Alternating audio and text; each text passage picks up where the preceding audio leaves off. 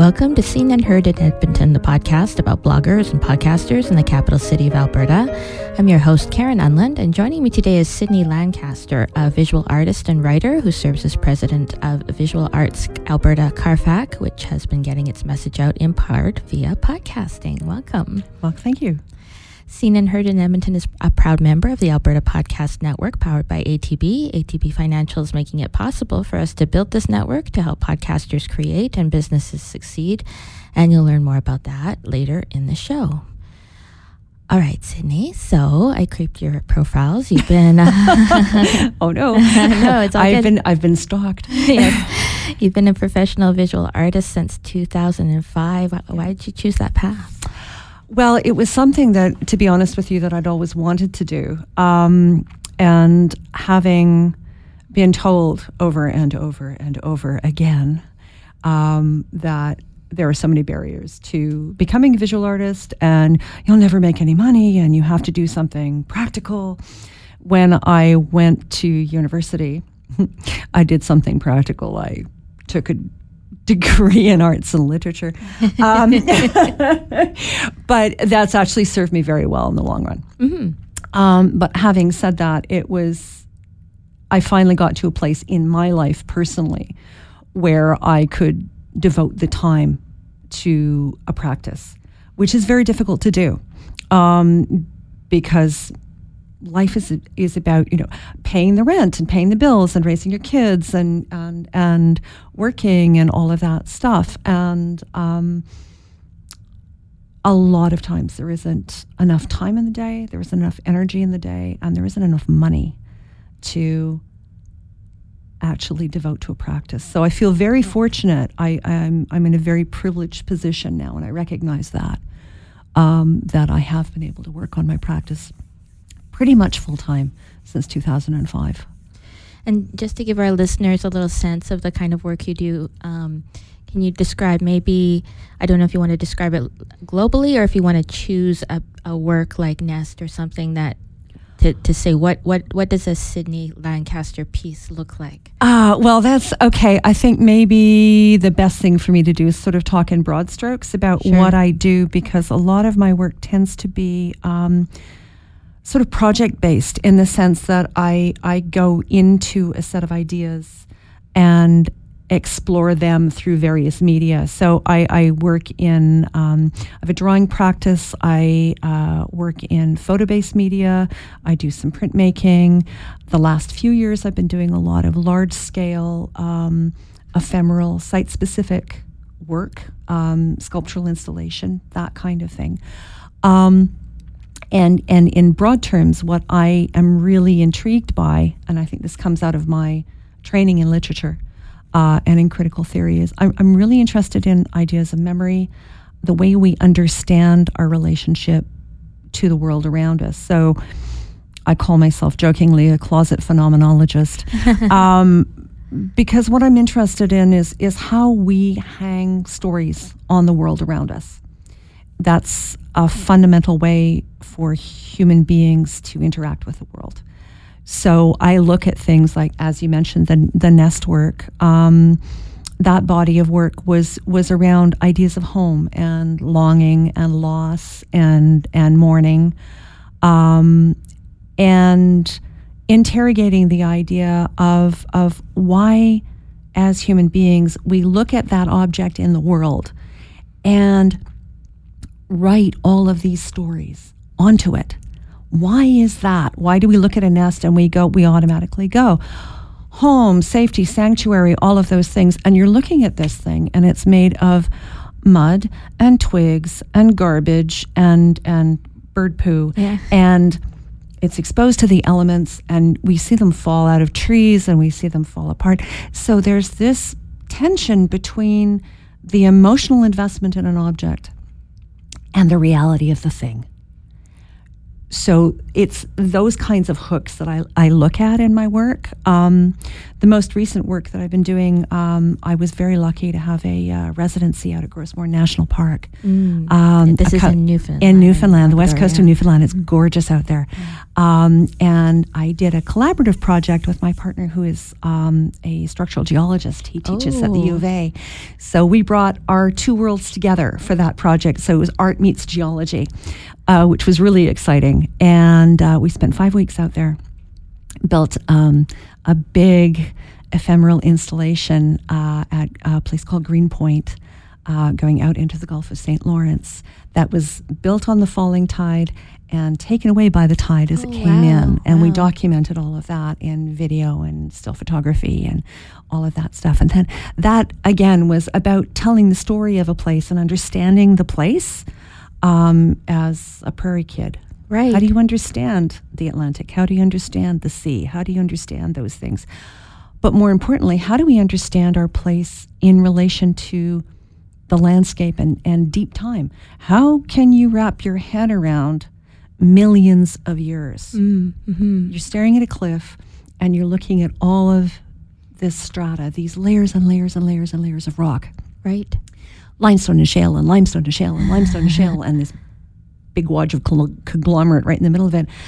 And you look at that, and we sat down and figured it out. There's one piece of it that is about 12 and a half centimeters across, would have taken roughly 167 80-year lifetimes to be deposited. Wow. On average, roughly. Yeah. How do you wrap your head around that when you're looking at that little bit of that, just that little section of rock running up and down the cliff face, and that took that long? And then there's the cycle of the tide, which happens every 12 hours, and the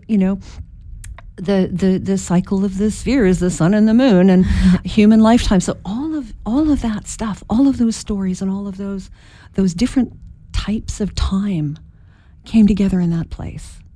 And so it was a way to talk about our relationship to all of that, and also the human propensity to want to carve up the world in various ways for various reasons, for scientific analysis, for political reasons, for tribal reasons. There's us and there's them. We're seeing a world right now where there are a lot of fences. There are a lot of walls, and there are a lot of barriers that are being built. And hopefully those barriers and those walls, just like the installation that we did in Newfoundland, will be just as ephemeral. Everyone hopes. So there's some of that underlying there too. Yeah. But it was an interesting way to bring science and art together, and that particular location was chosen as an international boundary between two geological periods. So the work wound up being grounded in science.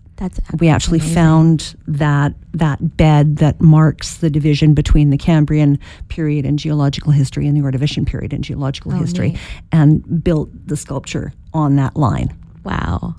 So part of the reason that I know about your work, actually the whole reason that I know about your work, is because you have a blog and you have a social media presence. And I think people often feel of artists, or think of artists as people who are very interior for the work until the work is displayed. So did you have to, maybe that's just a wrong interpretation of how artists work, but why do you have that robust social media presence and blog? Well, for a number of reasons. At one point in time, I worked at Latitude 53, Contemporary Visual Culture. I was their admin for a period of time. And that was a great introduction for me personally to the world of social media and what that means for the cultural industries and what that means for visual artists in particular. So I started looking at that and got myself a Facebook account because it was a way for me to interact with the Facebook account for the gallery too. Yeah. Right. So that was there was the slippery slope and down I flew. And because of my background in in academics, in literature and in critical theory and in writing. I've always wanted to have that as part of my practice. So some of it was simply a personal thing, having a personal Facebook account to connect with people. And as my network as a professional artist grew, it was also a way to keep in touch with artists that I got to know across the country, which was great. And then on my website, the blog became this sort of, and is this sort of repository for broader ideas. Sometimes I use it like a sketchbook where I can go back to ideas that I had 6 months or a year ago and go, oh yeah, right, I had a good idea once. That's excellent. Now I can mine that idea that I haven't gotten to. And to contextualize my work in a broader world. Thinking about politics, because I'm a bit of a policy wonk and a political wonk, how things going on in the world around me are impacting my practice, either on a practical level or on a philosophical level. So it's moments where I can use that blog as a way of just thinking out loud and hopefully having conversations with people too that I may not be able to speak with in person. And that's part of what I wanted to ask you about, because it seems to me that the internet allows all of us to go direct to our potential audiences, whereas before, an artist had to be mediated by a gallery or a curator or academia or some other way. What are the upsides and downsides of that direct access? Well, this is the interesting thing, I think, particularly for visual artists, because we work in that particular way. I think it opens up tremendous opportunities for artists to connect with other artists, to connect with completely different markets that they would never have had before. In a very direct way. Direct sales, direct marketing, using social media to get your work out there. Having said that, I think there are a lot of really great opportunities there for net-based ways of getting your work into the world. Having said that, I think it's still important to have personal connections with people. Visual art is a way of communicating with the world. It is one way of communicating with the world. Understanding, having a one-on-one conversation with a visual artist about a work that's there, that you're both standing in front of, and hearing the backstory or hearing the artist's take on that is something that cannot be replaced by virtual media. So there's upsides and downsides there. There's also some deeply disturbing trends with copyright infringement that we have to be super careful about. And I mean, there have been so many stories, particularly for some reason the last couple of years, it's really been on the radar, where over and over again, designers, visual artists, people working in graphic media have had their works wholesale appropriated, used by, sometimes very, very large corporations. And that's clear copyright infringement. And you're in a situation where you're trying to make your practice pay. Yeah. It's not about getting rich, believe me. But you'd like to be able to feed yourself on your practice ideally. And when you have a large corporation with very well-paid lawyers behind them, just saying, thanks for your creativity. Thanks for your creativity. Oh, by the way, yes, you're working for free, and no, we're not even going to tell you we're going to use that. We're going to use that design. Yeah. It's pretty scary. So that's sort of a buyer beware thing that I think most visual artists are now aware of. And I also think there's some really exciting stuff happening in terms of internet-based art. in contemporary practice. Yeah. So taking work completely out of, or in many cases, out of the white cube and the very traditional way of showing work, and presenting work entirely online, or connecting work in remote locations through virtual reality, and having those contemporary projects be interactive. Right. That's really exciting. There are some really interesting things going on. It's a rapidly changing, rapidly evolving landscape. So I think it's a tremendously useful tool. People have to remember it is a tool. Right. Don't spend all your time there. Well, it shouldn't be, and it shouldn't, to my mind, okay, this is the world according to me, and I know there will be people who disagree with me, and that's fine. But it shouldn't be the be-all and end-all. Technology is the whiz-bang wow, only lasts for so long. Right. How are you using it? How are you going to use technology to better say what you want to say? How can you use these new amazing tools really meaningfully? And that takes some thought, and takes some time, and takes some digging around and figuring stuff out. Excellent. Well, I have more questions about all of this and Visual Artists Alberta, but first let's take a break for a word from our sponsors. This episode of Seen and Heard in Edmonton is brought to you by ATB Financial, founding sponsor of the Alberta Podcast Network. We got together recently with some folks at ATB to welcome the first members of the podcast network, and it was so gratifying to hear their excitement about being part of this and their admiration for the podcasters in the room. I've been working with ATB on various projects for a long time, but I have to say I was still a little bit nervous heading into this gathering. We had some very high-up people there, including Peggy Garrity, who's the Senior Vice President for Reputation and Brand. But she was so excited and so encouraging.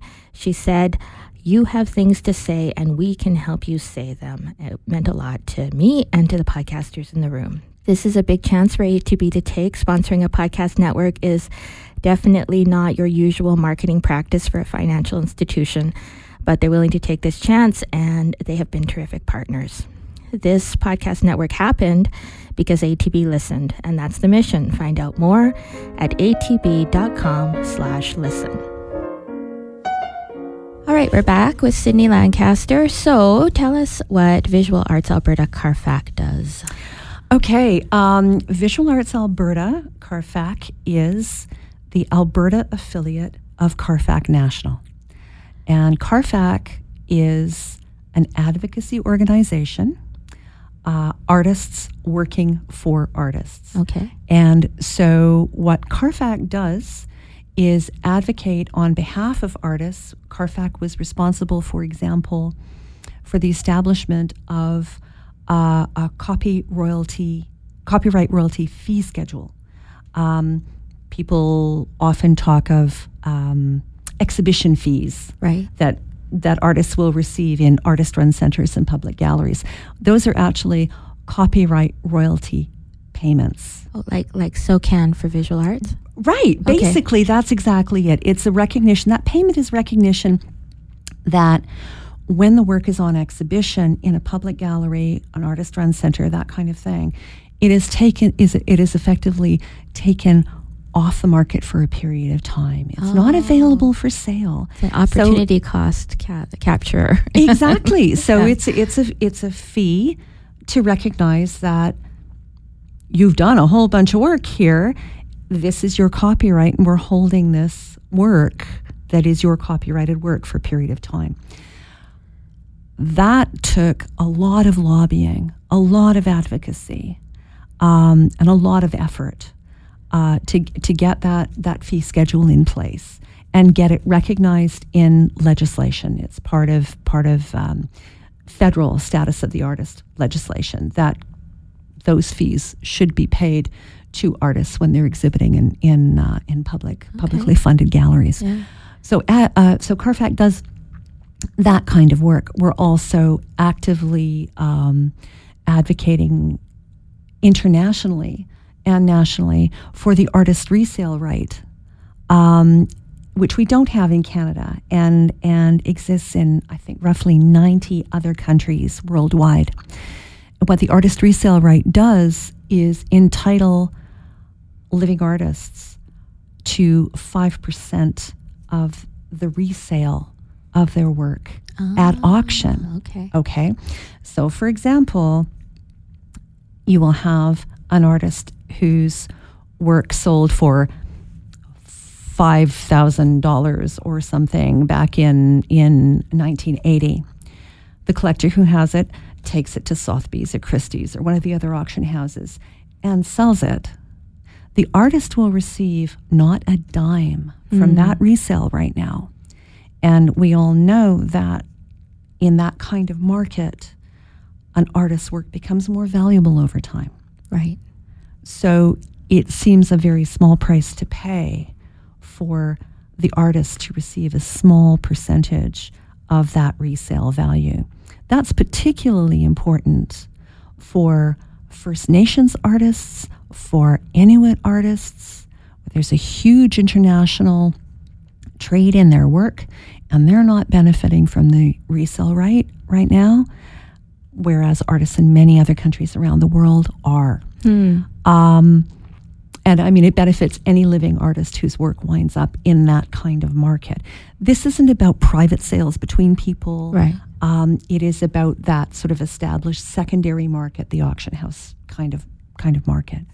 So we're advocating for that as well. Right.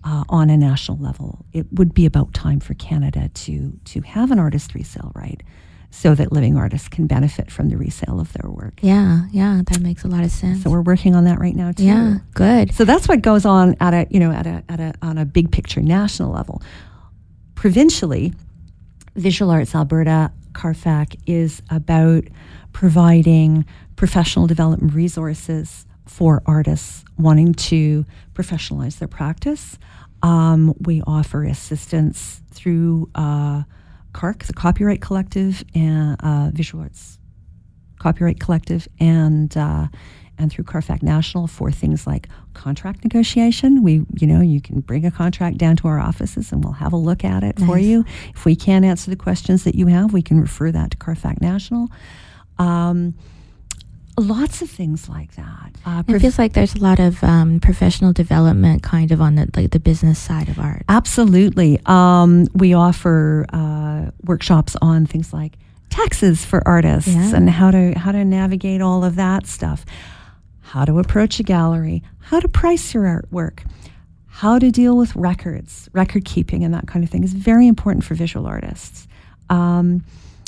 All kinds of things. Packing, we had a great professional development on packing your artwork, how to pack it for shipping, so that it actually gets to where it's supposed to be in one piece, and how do you keep it safe, and how do you keep it in one piece. There's a whole range of things that we do. Writing artist statements, grant writing workshops. We've got a couple of grant writing workshops coming up. Yeah, fairly important. Quickly. One in Calgary and one in Edmonton. So there are all these different things that we can offer, and we have a wide range of artists in this province that we try our best to serve. Things from young emerging artists who are just graduating to more senior artists who may need help with international shows and certificates of Canadian origin and all of this complicated stuff that comes with a more developed practice. So we try and find ways to reach as many artists as we can through our work, and also to educate the community. Yeah. And it's an important thing because I think a lot of people have misconceptions about what an artist's life is like. Oh, for sure. And I'm not lounging on the divan eating bonbons and being very tortured. It's actually just a lot of hard work. Yeah. And you have to have a business sense, and you have to, it's that left brain, right brain thing. You have to be organized. You have to be disciplined. You have to be working on your practice, but you also have to be working on the more business side of it. So you mentioned my blog, and I've been very, very, very remiss on my blog lately. I've been too busy to write, and it drives me crazy because I need that personally, but it's also part of my job. So it's juggling all of those things. So it feels like one of the ways that you're both extending the organization's ability to give some professional development to artists, but also to explain to the rest of us what you're up to is through Draw More Income, which is the podcast that Visual Arts Alberta Carfax started. So tell me the origin story of that. That is, this is one of my favorite projects that we've undertaken over the last few years. It's really exciting. Draw More Income came out of two things. One was programming that arose from the Carfax National Conference a couple of years ago. The theme was Draw More Income. How do you make more money so that your practice is more sustainable? And was also an initiative of our advocacy director here provincially, Sarah McCarney, and our communications guy down in Calgary, Graham Dearden. Shout out to both of them because they really spearheaded this and did a great job of getting it going.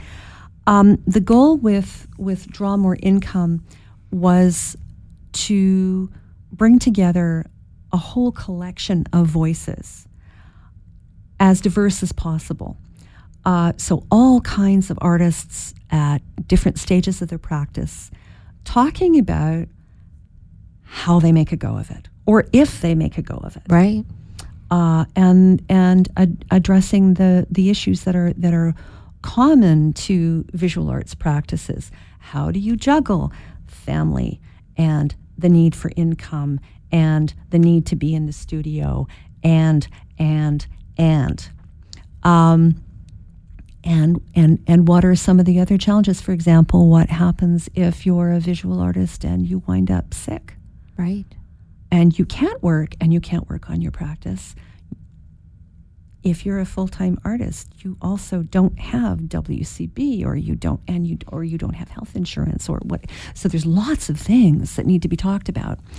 So it's a way of bringing together a whole set of tips and tricks from artists trying to make a go of it, and hopefully people can take away not only a better understanding of what it is to live as an artist and work as an artist in this province, but also for the visual artists listening, they can say, oh, hey, I'm facing that problem too. That's a way of dealing with it that I hadn't thought about before. Great, I'm going to take that information and I'm going to run with it. It's a way for us to bring these voices together to help the community at large, and also to offer some tips on advocating on our own behalf. We had an interview with David Swan a while ago, and he gave us some really valuable ideas on what you need to do as an artist, an individual artist, or as an organization to bring your ideas and your thoughts and your concerns to your elected representatives. Right, because he's the one Liberal MLA, and he's been in the legislature for a long time. The one Liberal MLA, and he's been around for a long time. He's a lovely person, and very, very practical and very giving of his expertise. So we found that really useful too. I'm excited to see where this goes. I like it because I get ideas from it. Even I'm not a visual artist, but I'm an independent media maker, and I think that just if nothing else, the reminder that you got to look after the dollars and cents in addition to the creativity side of what you're doing is the more times that goes out in the universe, the better. The better, and yes, absolutely, and the recognition that art is work. Mm-hmm. People say, oh, you shouldn't expect to be paid for it because you love it. You love what you do. Well, does that mean that you only get paid for a job that you hate? Yeah. I mean, I hope not. I sincerely hope not. Yeah. But, sort of breaking down some of that and saying, well, maybe your plumber really loves being a plumber, but does your plumber work for exposure? No. Your plumber gets paid. Yeah. Your doctor gets paid. So it's some of that is in there too. I also think the neat thing about podcasting, and it's something that I fully admit is a newer thing on my horizon personally. The thing I really love about it is that it's a tremendously flexible medium that allows the listener to engage on their own terms. And that's super important for large sections of our audience. If you're a young visual artist with a young family, also working a full-time job, you might not have time to make it to a PD event or to our office to ask a question. Yeah. But you might be able to slap on a pair of headphones and listen to part of a podcast now and then. While you wash the dishes. While you wash the dishes. Sweep up the studio or whatever. Right, exactly. So it was a very active way for us to flip that scenario and say, no, we need to come to you. Instead of you coming to us, we need to come to you. And this is a great way to do that because the podcast is downloadable. You can get it for Android. You can get it on iTunes. So you can even listen to it offline if you don't always have an internet connection. And that's important for remoter communities. Right. So it's that kind of thing. As a side note, the neat thing about the podcast is that it has helped us present a range of Alberta voices to the rest of the country. Right. And I think we're the best kept secret in a lot of ways. We have tremendous talent in this province and really thoughtful, interesting people making work here. And so it's kind of nice to give those people a platform to talk about what they do and how they do it. And that's kind of nice. And that's getting some people some notice, which is really good. So we'll try to not keep that secret any longer. We're going to take another break, and when we come back, we'll hear about local independent media that Sydney recommends. This episode of Seen and Heard in Edmonton is brought to you by the Alberta Podcast Network, powered by ATB. We have 10 terrific podcasts in the network already. This one is already in it. You already know about that, but let me tell you about the rest of them. Bollywood is for Lovers explores the wonderful world of Hindi cinema through the lens of two Canadian film fans. We've also got a couple of politics podcasts. The Broadcast is a podcast about women and politics, and High Level Showdown is a discussion of local, provincial, national, and international politics. Don't Call Me a Guru is an entertaining discussion of social media strategy. Modern Manhood is a podcast about understanding and examining what it is to be a man in the modern world. Northern Nerdcast is a podcast showcasing the nerdy and geeky people and events in and around Edmonton. And That's So Maven is a podcast by, for, and about female entrepreneurs and leaders. Oh, and we finally also have a couple of great soccer podcasts. Loyal Company of the River Valley offers a fan's eye view on FC Edmonton and Canadian men's soccer. And For Kicks celebrates the Canadian women's national soccer team. You can find all of them at albertapodcastnetwork.com. All right, so Sydney, tell me, let's plug some local podcasts or blogs. What do you like? Okay, as I said earlier, my podcast experience is a little newer, and I have to absolutely shout out to Taproot Edmonton and Seen and Heard Yeg, because you have opened that door for me in a very literal way. It's like, oh, there's all this amazing stuff out here. There aren't enough hours. Okay, if I don't sleep, I can listen to all these podcasts. So I'm slowly starting to take in some of this in bits and pieces. I am a policy wonk. I'm a bit of a politics wonk. And I really am heavy duty into heritage. I love the stories of this city. And I have been in this city most of my life. And my dad came here as an immigrant as a kid. And I grew up hearing about what Jasper Avenue looked like in the early 20th century. Yeah. And so there's all of that runs through my head.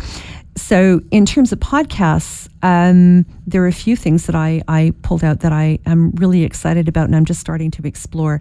High Level Showdown Right. Love those guys. Lots of range, really good range of ideas and subjects and some good thoughtful work there.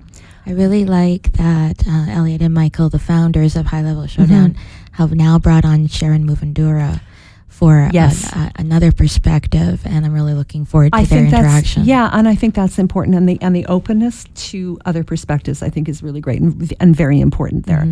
The broadcast and modern manhood. Nice. There's a nice little twin right there. Like those two, I like going back and forth between the two of them. I'm also really excited because I am public transit girl. I don't drive. Oh. Yes, I know. I'm one of 3 Albertans that don't drive. But I don't. I never have. I've always lived in the city. I don't need to drive. So I walk everywhere or take public transit. So things like the YEG Bike Grid and Walkability, Paths for People, those organizations really interest me. Urban planning at that level, on the human level, is really important to me. So I'm quite excited by Tim Querengesser's Walkcast that he's launching and just starting to. I haven't actually had a chance to listen to the first one, but I'm so stoked about it. It's really good. And I really hope his crowdfunding on Patreon takes off. I think I think it's great. We need to be talking about those issues around walkability, and it's not just the urban core. It's the suburbs. It's everywhere in a city. So that's in terms of podcasts. Blogs, oh boy, Lost YEG. Yeah. Jaron Williams, Lost YEG, love it. YEG Uncovered, Esther Malzahn's take on finding interesting and discoverable places in the city. Vintage Edmonton. Okay. Good job, Rev Recluse. And telling us daily, giving us a little time machine. Yeah. It's amazing to see those overlays of the city. I think that's important. We need to understand that even though this province is young and this city is young, we do have a history, and it's really interesting. And it's very diverse, and we have to recognize all the different overlays of memory and tradition and history here. Yeah. This has been a meeting ground for thousands of years. So there are all these layers of discourse and all these stories layered one on top of another. So it's a nice way of sort of starting to tease that apart. Anna Marie Sewell's Prairie Poems.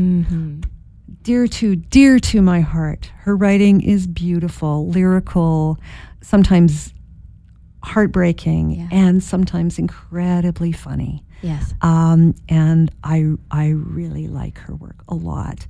And full disclosure, Anna Marie Sewell and I took, I think it was for both of us, I think it was our first creative writing class ever. Really? At the U of A together, way back in the 80s. Wow. So, and of course she ran with it, and she's got like a world of talent. Former poet laureate and all kinds of things.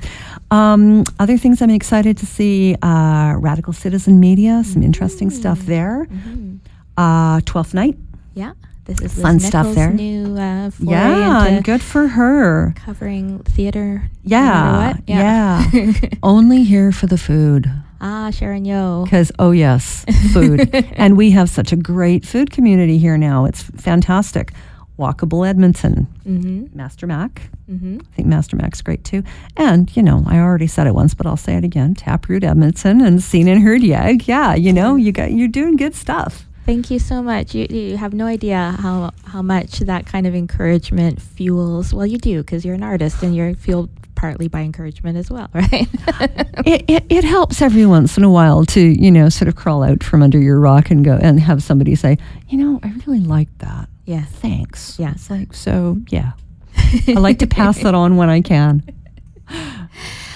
Now you're going to hit the road this summer, and I understand you're going to have your recorder with you. So I am. What do you have in mind?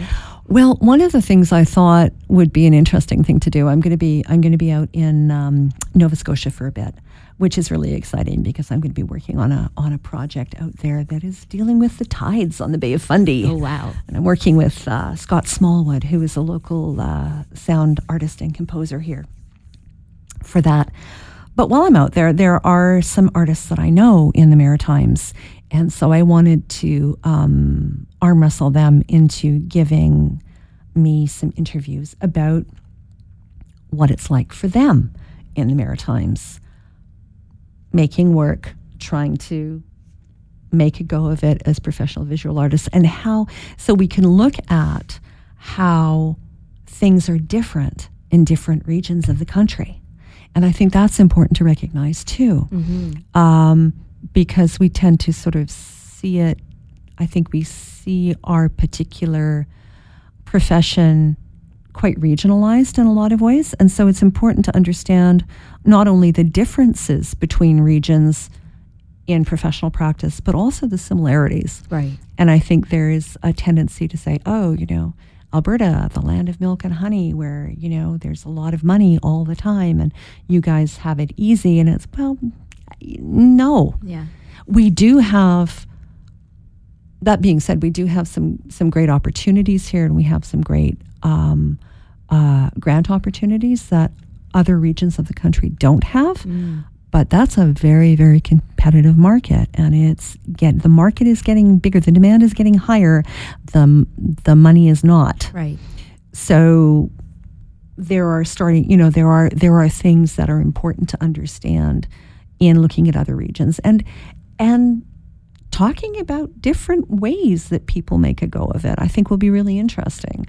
So I'm hoping that I can gather some stories to bring back to Alberta, or and also find some maritime artists that have connections to the province. Oh, I bet there's lots. And talk about what that's like too. Awesome. Well, I can't wait to listen. Thank you so much for coming to talk to me today. That was fascinating. Thank you so much for the opportunity. I really appreciate it. It's really nice to finally meet you in person. I know, it's been virtual till now. Yeah. So this is great. Yeah. You can subscribe to Draw More Income in Apple Podcasts, and it's on Android and lots of different places where podcasts are accessible. And you can also find the episodes at visualartsalberta.com/podcasts. Sydney's site is at Sydney Lancaster. That's SYDNEY Lancaster.com. And you can find her on Twitter at @IandHand. All these links and the amazing, wonderful, beautiful recommendations will be in the show notes at sceneandherdiag.com.